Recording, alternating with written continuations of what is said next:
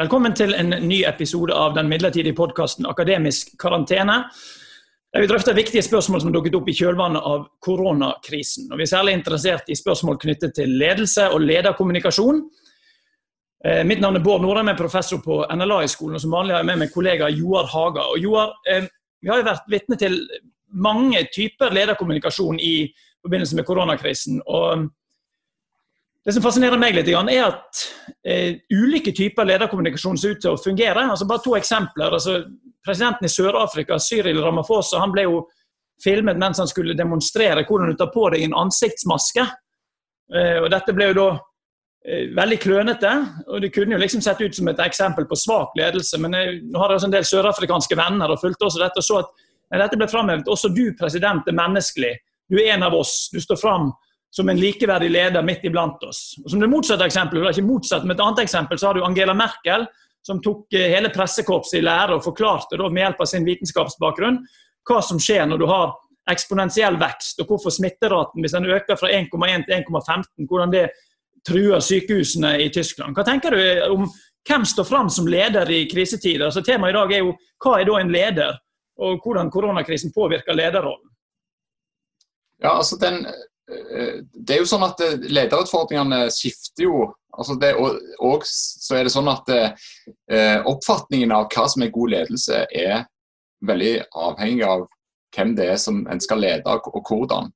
Sånn at det som er skammelig, altså det å ikke kunne ta på seg en maske, det kan i en setting, det kan framstå som menneskelig i en annen setting.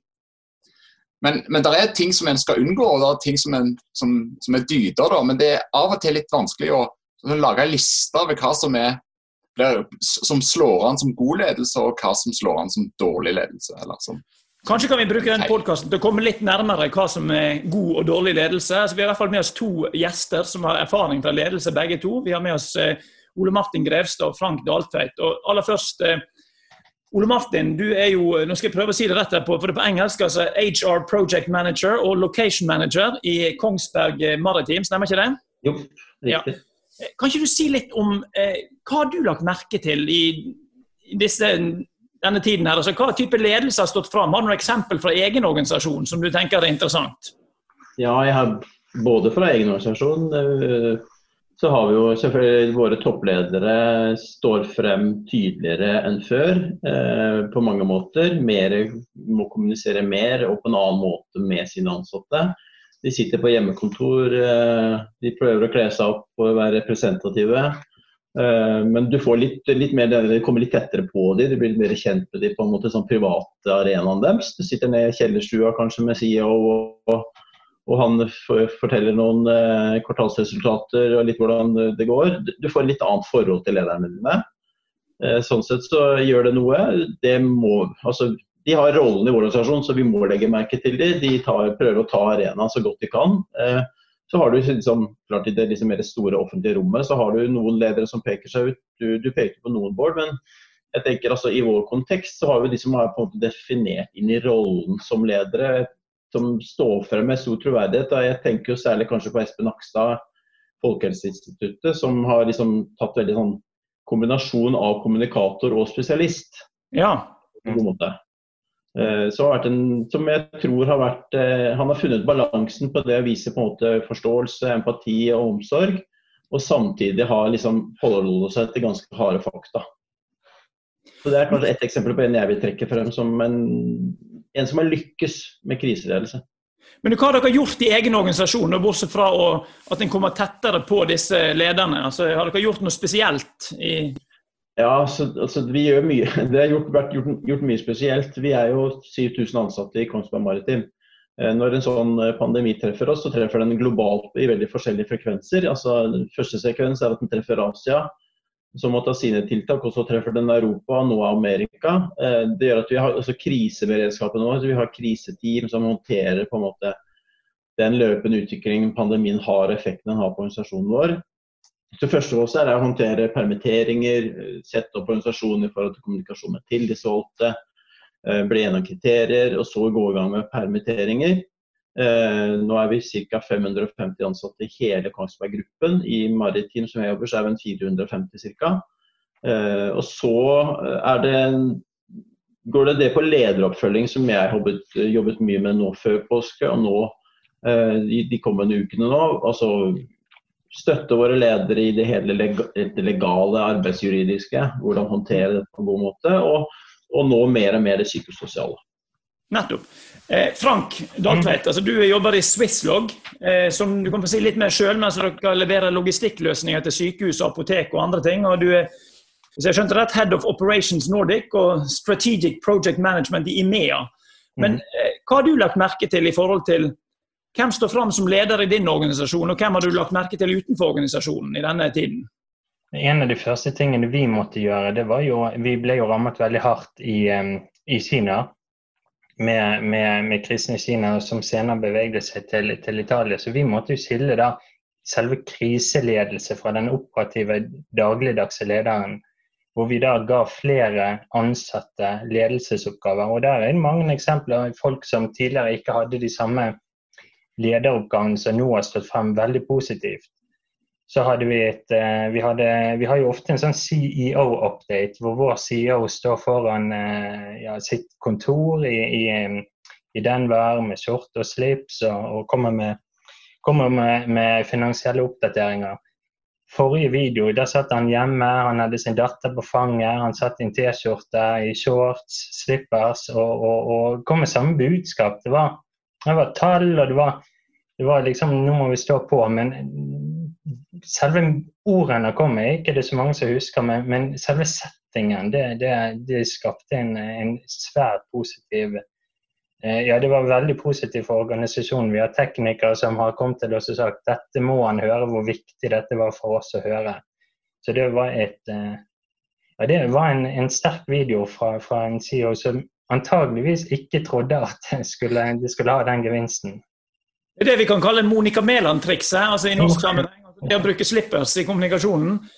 Men altså, Joar, hva tenker du, hva skjer når vi får se om det en Cyril Ramaphosa som fomler litt, eller om det en CEO i Denver som har datteren på fanget med slippers og shorts, og folk opplever dette som positivt?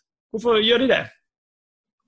Ja, det jo i hvert fall to sider med det. Det ene den svakhetseksponeringen jo også en styrkeeksponering. Altså, det jo sånn at hvis du general og rir først i krigen uten skjold, så viser du på en måte soldatene at så her jeg, og sånn og jeg sårbar, og det greit. Og den fomling, altså det å kommunisere den type menneskelighet identifikasjon da med de som på gulvet da, eller de som har de mindre, så jeg sier, eller lenger nede i hierarkiet.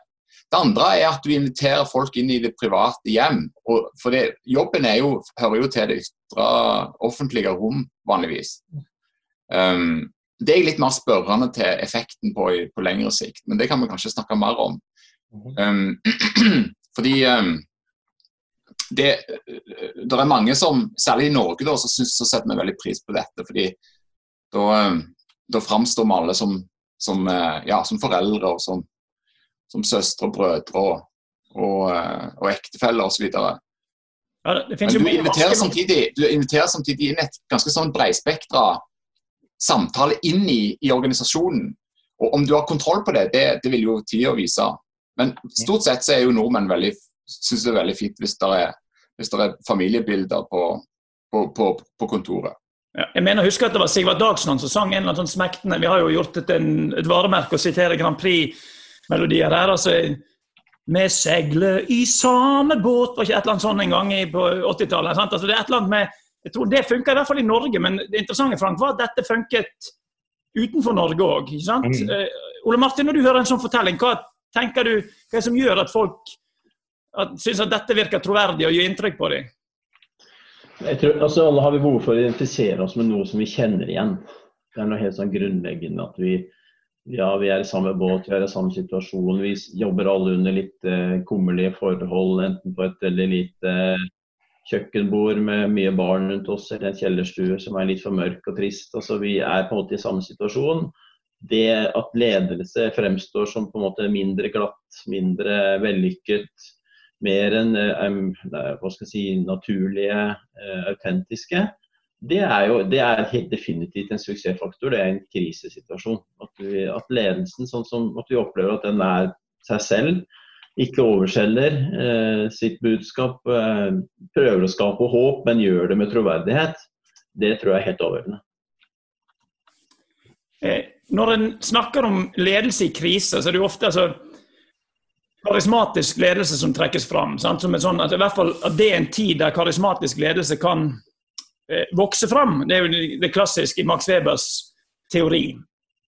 Og da blir det ofte sagt at i karismatisk ledelse, og delvis også i transformasjonsledelse, så er det liksom det en kunne kalle imitatiomotiv, altså det å følge lederens eksempel, som kan være særlig viktig som sånn påvirkningskraft.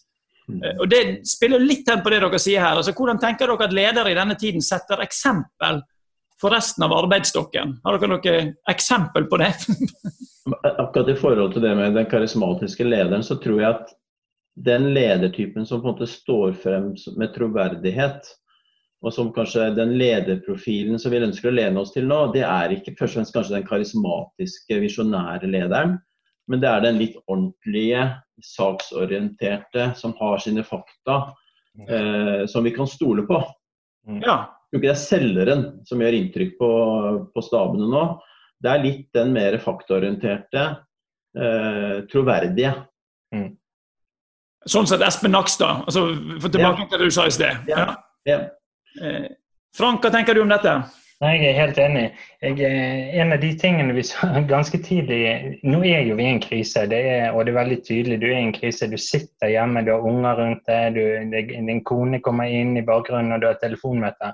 En av de tingene vi så ganske tydelig, det var jo når vår CEO kunne ha det sånn, så kan alle ha det sånn. Til å begynne med så var det jo veldig sånn, de som ikke var vant til å jobbe fra hjemmekontor. For nå er alle pålagt til å jobbe fra hjemmekontor, enten du har gjort eller ikke. Det var jo at, oi, nå skal jeg i telefonmøte, jeg må kaste alle ut, det skal være helt stille. Sånn er det ikke. Sånn har ikke vår CEO det heller. Jeg har et eget eksempel.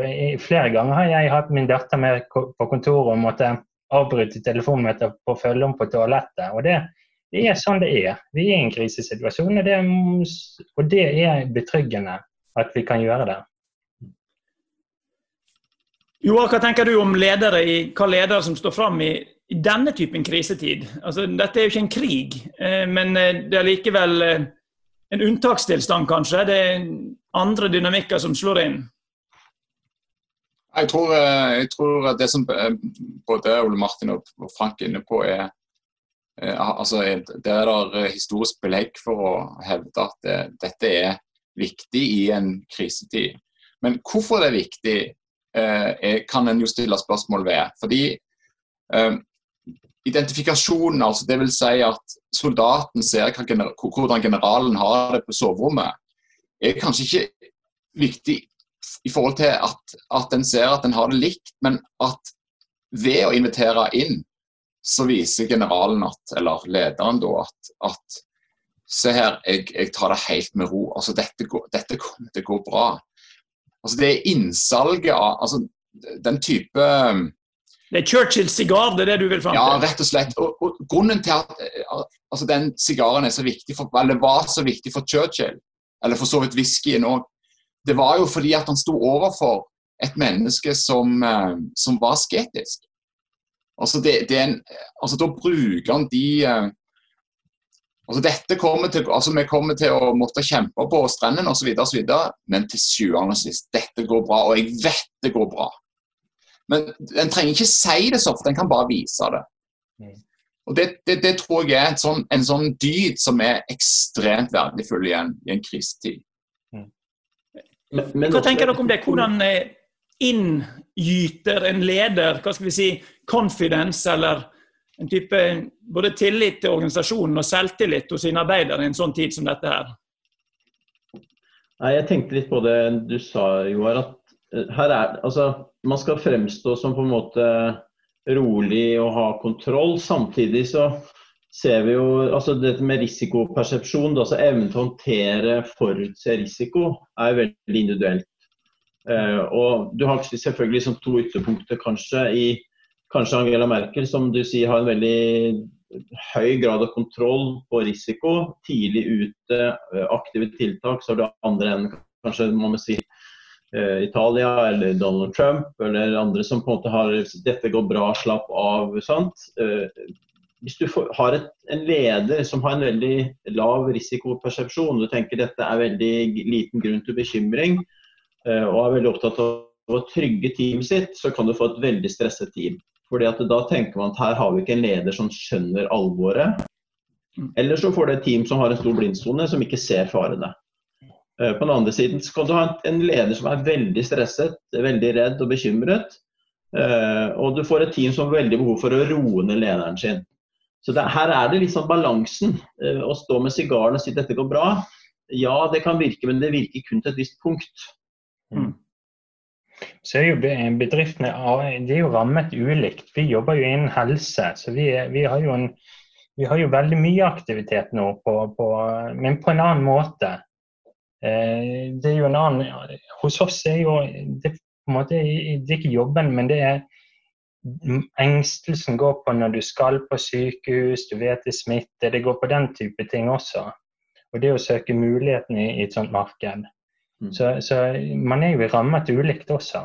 Ja, vi hadde jo besøk tidligere i en podcast her av Espen Sævold, som da driver en frisør- og velværebedrift, og ledet også NHO-underavdelingen der, sant? Og som først i dag kan begynne å slippe opp litt grann, sant? Og hatt massive permitteringer. Du fortalte også noe om det, ikke sant, Ole Martin? Så det som du sier, det ekstremt forskjellig her da. Der noen vokser fram og får nye muligheter. Men det vel også en utfordring. Du kan jo ikke, altså det ikke en type krise der folk har ikke lyst til å framstå som profitør. Altså nå går det kjempebra med oss, liksom, sant? Altså det ville være et veldig usympatisk lederbilde, antageligvis. Jeg vet ikke om dere har noen tanker om for jeg opplever at mange ledere har vært lite frempå, men antageligvis veldig frempå internkommunikasjon, hvis dere skjønner hva jeg mener. Altså bedriftslederen har ikke vært så opptatt av å selge seg utad, for det ikke tiden for det. Nei. Nei, kommunikasjon hos oss jo hvordan kan vi støtte helse internt, hvordan kan vi støtte våre kunder, hvordan kan vi hjelpe sykehusene i denne situasjonen her.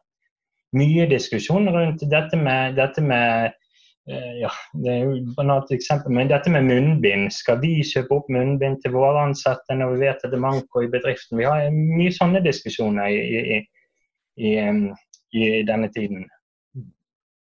Så det, ja. Altså en ting, i forrige podcast, altså tidligere denne uken, så var vi innom det heter hvordan blir en leder for krisetider, så var det et møte med Magnus Lagerbøte, og det som ble fremhevet der var at det som gjorde at Magnus Lagerbøte ble en konge som kunne gjøre det han kunne gjøre, handlet noe om bakgrunnen hans, altså at han var utsatt for, han hadde levd blant fattige, han hadde også levd som en konge, han hadde øvd seg på å på en måte bytte ståsted. Og det tenker jeg er litt interessant for ledere i krisetider der, altså hvem du en leder som i stand til å ta de andre ståsted? Altså en ting å vise fram hvordan det ser ut hjemme hos deg, men når du nå ikke kan stå rett ved siden av fysisk, men hvordan du som leder i stand til å sette deg i en andre sted da? Jeg vet ikke om dere har noen refleksjoner om det som en sånn, hva skal vi si, relasjonsorientert lederegenskap i disse tider. Vi brukte et sitat fra et sånn kinesisk hærfører som sier man gir ordre om morgenen og endrer dem på kvelden. Og det på som et eksempel når vi gjorde første lederkommunikasjon i den første delen av krisen, så var vi veldig opptatt av at lederne skal ta beslutninger, men også endre de. Fordi at ting endrer seg såpass fort. Og krisens dynamikk jo at tiden veldig presset sammen i første fase. Man må ta veldig mye beslutninger veldig raskt, men man må også ha evnen til å endre det ganske fort. Og ikke at det skal gå stolthet i ting, og holde fast på noe som ikke fungerer. Og så nevner du dette med relasjonsorientering. Det på en måte det som nå kommer veldig tydelig, og som vi fokuserer mye på, det nettopp dette med hjelpeatferd, altså utvikle hjelpeatferd, at lederne opptatt av sine medarbeidere, med støtte, omsorg, kommunikasjon, deltagelse, dele noe fra sitt eget liv. Vi har utfordret våre team til å bruke siste 5 minuttene av sine møter til å dele noen private bilder, for eksempel. fra en hobby, en reise, noe i familien. Vi har hatt quizzer på hvilket hjemmekontor dette, med alle tar bilder av sin hjemmekontor, og så gjetter man hvem sitt hjemmekontor hvilket. Så da kommer du inn i denne, vi må prøve å gjøre det vi kan i forhold til fjernledelse, og styrke relasjonene, trekke folk tettere sammen, fordi isolasjonen veldig stor, og man ser ikke alle disse småtingene som hverdagen fanger opp hos hverandre. Det var et interessant eksempel på dette, så var TV 2 helt i starten av krisen da, for å si det sånn i Norge, så lagde de en video til Jahn Teigens Optimist, som der de filmet, der mange fra TV 2 var med og sang fra hjemmekontoret, og der det avsluttet med da, konsernlederen som sier vi får fortsette å ta sånne møter, eller noe i den stilen der, sant? Og der det virkelig var sånn bjuda på. Det er klart det en balansegang her for å, ved å gjøre dette så beskriver du en virkelighet som mange kjenner seg igjen i, altså alle, han Børsli fra sporten som sitter i slåbrok og synger deljer til liksom på høye toner, og andre som sitter med barn på fanget, og noen står og danser i stuen. Noe av det samme, men du skaper jo ledertroverdighet på en litt ny måte, tenker jeg da, i dette her. Ja, det jo altså, tilbake til den sigaren så altså, for Churchill og altså de med krigserfaring da, så kan selve situasjonen lignes med en brannmann som står og der et hus som brenner, og hva gjør en da? Jo, en gir ordre at nå skal en gå der, men en skal ikke springe. Og dette med å ha, altså jeg tror den der formen for hva skal jeg si, tillit til at det som gjelder nå, det dette og dette må, altså, og grunnen til at jeg sier dette fordi ikke for jeg vet alt, jeg kan endre min beslutning, men nå gjør vi det sånn, og det går på den og den måten for seg. Altså, jeg tror alle som har vært i en sånn ekstrem situasjon, enten ved nesten drukning eller en eller annen form for forlis da, vil merke at de leder, altså den ledelsestypen som en spør etter i sånne situasjoner, det den som framstår som kjølig, altså. Jeg tror nesten ikke det kan overdrives nok. Og så blir denne måten å være på en måte på høyde med situasjonen, den kan framstå litt ulikt. Jeg synes Bent Høie har vært flink til å si det at vi vet ikke sikkert. Altså, det kan være, i morgen så det kanskje noe annet da. Men vi hører på de medisinerne. Jeg har et litt mer negativt bilde av han her folkehelsedirektøren, fordi han har hele veien på 2 hatter. Altså, det vanskelig å høre når han sier om han medisiner eller om han politiker, for han begge deler samtidig. Og det med enkel kommunikasjon tror jeg også en sånn viktighet ved den der ene, altså trygghet til at den veien vi går nå, den vil lede oss til det beste resultatet, sånn som vi ser altså, ja, vi går i livbåtene nå, men vi springer ikke. Vi skal over til å snakke litt om en ting som det har blitt mye mer av i koronakrisen, nemlig det å jobbe hjemmefra, og som da innebærer at de fleste ledere, om ikke alle, de leder bortefra, altså, eller fjernt, med remote leadership. Og et lite sånn historisk tilbakeblikk, altså jeg vet ikke om det ble nok ikke kalt remote leadership da, men i 1936 så kom filmen Modern Times ut med Charlie Chaplin i hovedrollen. Og det beskriver da en fabrikkarbeider, Electro Steel Corp, som da samlebåndet går fortere og fortere, men der det drives en ekstrem form for remote leadership. Altså da sitter da presidenten, som vi da bare ser avbildet på film, han sitter på sitt eget kontor, får riktig nok kaffe og litt andre ting, servert avis og sånn fra sekretæren, mens han pusler et puslespill og har da skjermoversikt over alle de seksjonene som styres av formenn. Og Chaplin befinner seg da i section 5, og du ser da en del av filmen der han liksom griper mikrofonen, og han kommer på skjermen og sier Section 5, speed up!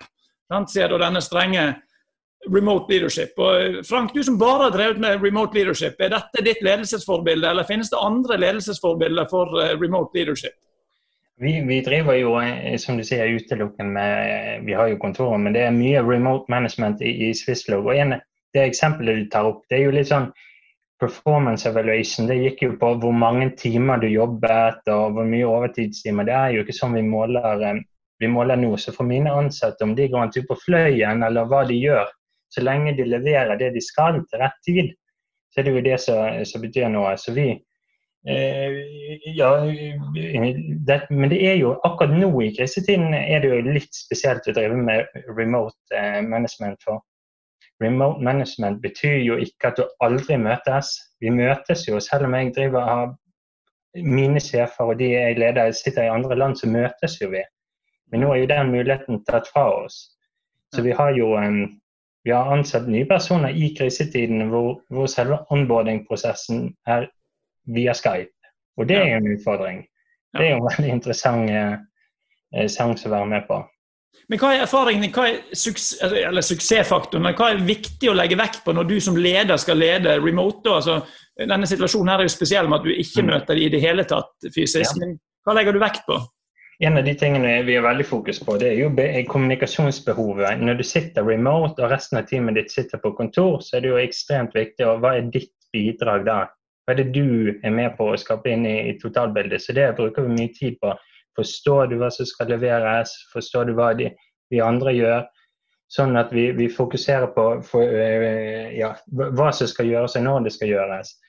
Så det jo det litt uvant da. Våre medarbeidere som sitter remote, de har jo ofte en kunde de veldig mye hos. Så det også en utfordring at den organisasjonen de helst møter, det våre kunder. Den får de et veldig nært forhold til. Og det også en spesiell sak og med. De har to kulturer da. Ja. Ole Martin, du jo på en måte en blandingssituasjon her, både som location manager og i en rolle der du jobber mer remote eller mer fjernledelse. Hva tenker du? Jeg tenker utfordringen, altså første delen av krisen fungerer veldig sånne oppgaveorienterte ledere godt. Disse kalde kynikerne som har fokus på fakta, får ting til å virke, ta gode beslutninger og så videre. Etter hvert som på en måte dette strekker ut i tid, så blir denne relasjonsorienteringen, hvis vi skal snakke i de to dimensjonene, da, oppgaveorientering og relasjonsorientering, så tror jeg denne relasjonsorienteringen blir den kritiske faktoren for å lykkes med gruppen sin. For å holde de sammen, for å holde de i fokus, for å holde dem motivert, for ikke å få mye psykososial atferd med bekymring og angst og sånt da. Så klart det kommunikasjon, det delaktighet, det ærlighet. Altså det går bra, men vi vet ikke alt, og dette det vi vet, dette det vi på en måte må jobbe ut fra nå. Så det jeg tror viktig, det at man opptatt av disse to dimensjonene, altså ha ganske klare oppgaver å jobbe med, som hele veien på et vis flytter en nærmere løsningen og ut av krisen, og samtidig også jobber i denne relasjonsorienteringen, med det å være kjent, at kanskje det en renessanse for SMS og en telefon. Altså det blir ringt opp av lederen sin, få en tekstmelding, at lederen deler noe privat, en bekymring, en glede, at man får team til å utvikle det man kaller hjelpeatferd, at man på en måte styrker relasjonelle elementet. Det det som når krisen tar tid, blir en veldig avgjørende faktor for å lykkes. Ja, for det ser ut at dette ikke en slags, det hverken en 100 meter, en 800 meter eller en 3000 meter, det kanskje en maraton, sant? Og da får du litt det problemet som jeg har hørt fra folkehøyskolelærere som jeg kjenner, at de som kul første helgen, men som må justere seg litt for å holde for et helt år, sant? Altså det litt sånn, hva type lederadferd må du rigge for å holde for hele krisen? Jeg vet ikke om dere har gjort noen refleksjoner om det, både som ledere selv også. Det var fortsatt Ole. Nei, for oss, altså det som holder, det å på en måte ikke å være oppmerksomme på dette, i en organisasjon som vår, så det ganske stort strekk av å oppstå informasjonslommer, så mye av den informasjonen lederne vet, den blir ikke delt nedover. Og den definisjonsmakten lederne har, fordi de ganske større jobbtrygghet, gjør at de tar ikke høyde for den usikkerheten, angsten og uroen som lenger ned i organisasjonen. Så den leder som lykkes, det den som på en måte klarer å holde fokus på at organisasjonen min under press, dette tar tid, og selv om jeg nå føler en litt større grad av kontroll, for jeg over den første akutte fasen, så vil teamet mitt oppleve ganske mye usikkerhet og utrygghet. Den leder som tar høyde for det, den tror jeg lykkes I lengden. Ja. Frank, hva tenker du? Det jeg ville si, det var for oss det jo, for veldig mange ledere Swisslog, så ikke det at vi en krise spesielt, men at vi leder remote ikke så veldig spesielt, for dette måten vi jobber på. Men det flere av våre ansatte som jobber hjemmefra. Så nå får jo alle på en måte litt sånn krasjkurs I digitalisering som kan være veldig positivt ved at vi etablerer gode vaner nå, som vi tar med oss også etter når krisen over. En av de tingene vi jobber veldig med, det jo å være effektiv I telefonmøter. Ikke kalle inn til 1 timers møte, men kalle inn til 45. Tilsvarende, vi har veldig mange 15 minutters møter for å være effektive. Da har du sak, du går rett på sak og blir ferdig. Så vi fokuserer litt på mulighetene til det at vi må gjennom det nå. Kan vi skape gode vaner nå, som blir viktig når krisen er over? Det bruker vi litt tid på da, å sette og etablere. Altså, når Joar og jeg forsket på taler og retorikk, så ser vi at noe av det som gir en leder troverdighet til evnen lederen har til å beskrive virkeligheten sånn at de som lytter kjenner seg igjen. Og den virkeligheten jo I stadig forandring, så det ser jeg for meg en sånn særlig lederutfordring I en sånn krisetid etter hvert som. Altså, en ting liksom det intense der og da I starten, men så å fortsette å beskrive virkeligheten sånn at folk kjenner seg igjen. Hva tenker dere om det? Ja, men og igjen ikke komme I dette, alt blir bra, det går nok over, fallgruven, men være ganske ærlig på, altså man må gi sine medarbeidere håp og tro på at vi kommer igjennom, men samtidig finne balansen mot dette og være ganske ærlig og transparent på hva man ikke vet, hva som usikkert, hva som fortsatt kan skje. Jeg tror den balansen, den ganske avgjørende her. Vi trekker jo frem litt historiske ledere som man kan liksom se til. Så jo en som vi bruker litt nå I lederkommunikasjon, en som heter Ernest Shackleton, som sydpolfarer. Ja. Som jo var stuck in the ice I 2 år. I 2 år satt de fast uten å komme noen vei. Og han måtte lede, det han var mest kjent for var at ikke at han kom frem til sydpolpunktet, men at han fikk alle sine menn hjem. Det det han kjent for. Han fikk en renessanse som ledermodell, nettopp I det å være leder I veldig utrygt farvann. Og han fokuserte veldig klart på empati, veldig kalkulerende empati egentlig, for til å støtte sine menn. Han var veldig opptatt av jobbfokusering på enkeltoppgaver, og han var veldig god og på en måte hadde bekymring som en ganske høy verdi. Altså en leder bør være bekymret. Ubekymrede ledere bør du være bekymret for. Så bekymring, det en sånn faktor som en leder som svever over, på en måte nærmest sånn upåvirket, det ikke troverdighet. Nei. Ja, for du ikke I stand til å beskrive virkeligheten heller antageligvis, sant? For det Nei, men det jo også det et veldig interessant eksempel på hva slags virkelighet eller situasjon som kaller på hva slags dyder, altså hva det som viktig I en situasjon som dette, og altså nærværskompensasjon jo en sånn, altså det jo digitaliseringens på en måte innerste vesen, altså det at vi ikke I sammen, men vi sitter her på forskjellige lokasjoner, som det heter, og har en samtale, altså det jo en ting som ingen andre ledere før har hatt. Altså I gamle dager, altså bare for å ta en liten historisk parallell da, når romerne sendte ut sine folk ut I provinsene, så var jo den eneste måten de kunne kontrollere det på, var jo enten å sende besøk, altså det tok vel gjerne et år eller 2, så kom de tilbake igjen og fortalte hva de hadde sett, så så kommunikasjonsstrukturene var jo helt annerledes.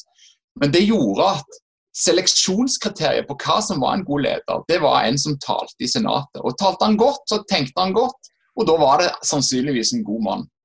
Hvis han talte dårlig, så var det sannsynligvis dårlig. Så da var han ikke så bruker han I hvert fall ikke til de store provinsene.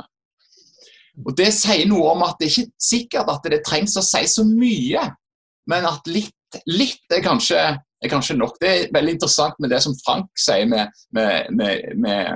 lengden på møtene. Helt til slutt, hva tenker dere, Frank og Ole Martin spesielt, hva blir stående igjen? Altså, hva tror dere på 2 punkter? Altså, hva kommer vi til å ta med oss fra denne krisen i forhold til endret arbeidshverdag? Og hva kommer ledere til å lære dette hvis dere skulle kikke litt fremover? Frank først, og så Ole Martin til slutt. Jeg tror jo og håper at dette vil også gi en liten sånn boost til at vi trenger ikke alltid å møtes for en kort møte. Det å reise i 2 dager for en 2 timers møte, det håper jeg den tiden litt forbi at vi kan. Nå har jo alle trent seg litt på hvordan dette her skal gjøres. Det tror jeg kommer til å endre litt, at det blir mer sånne remote meetings.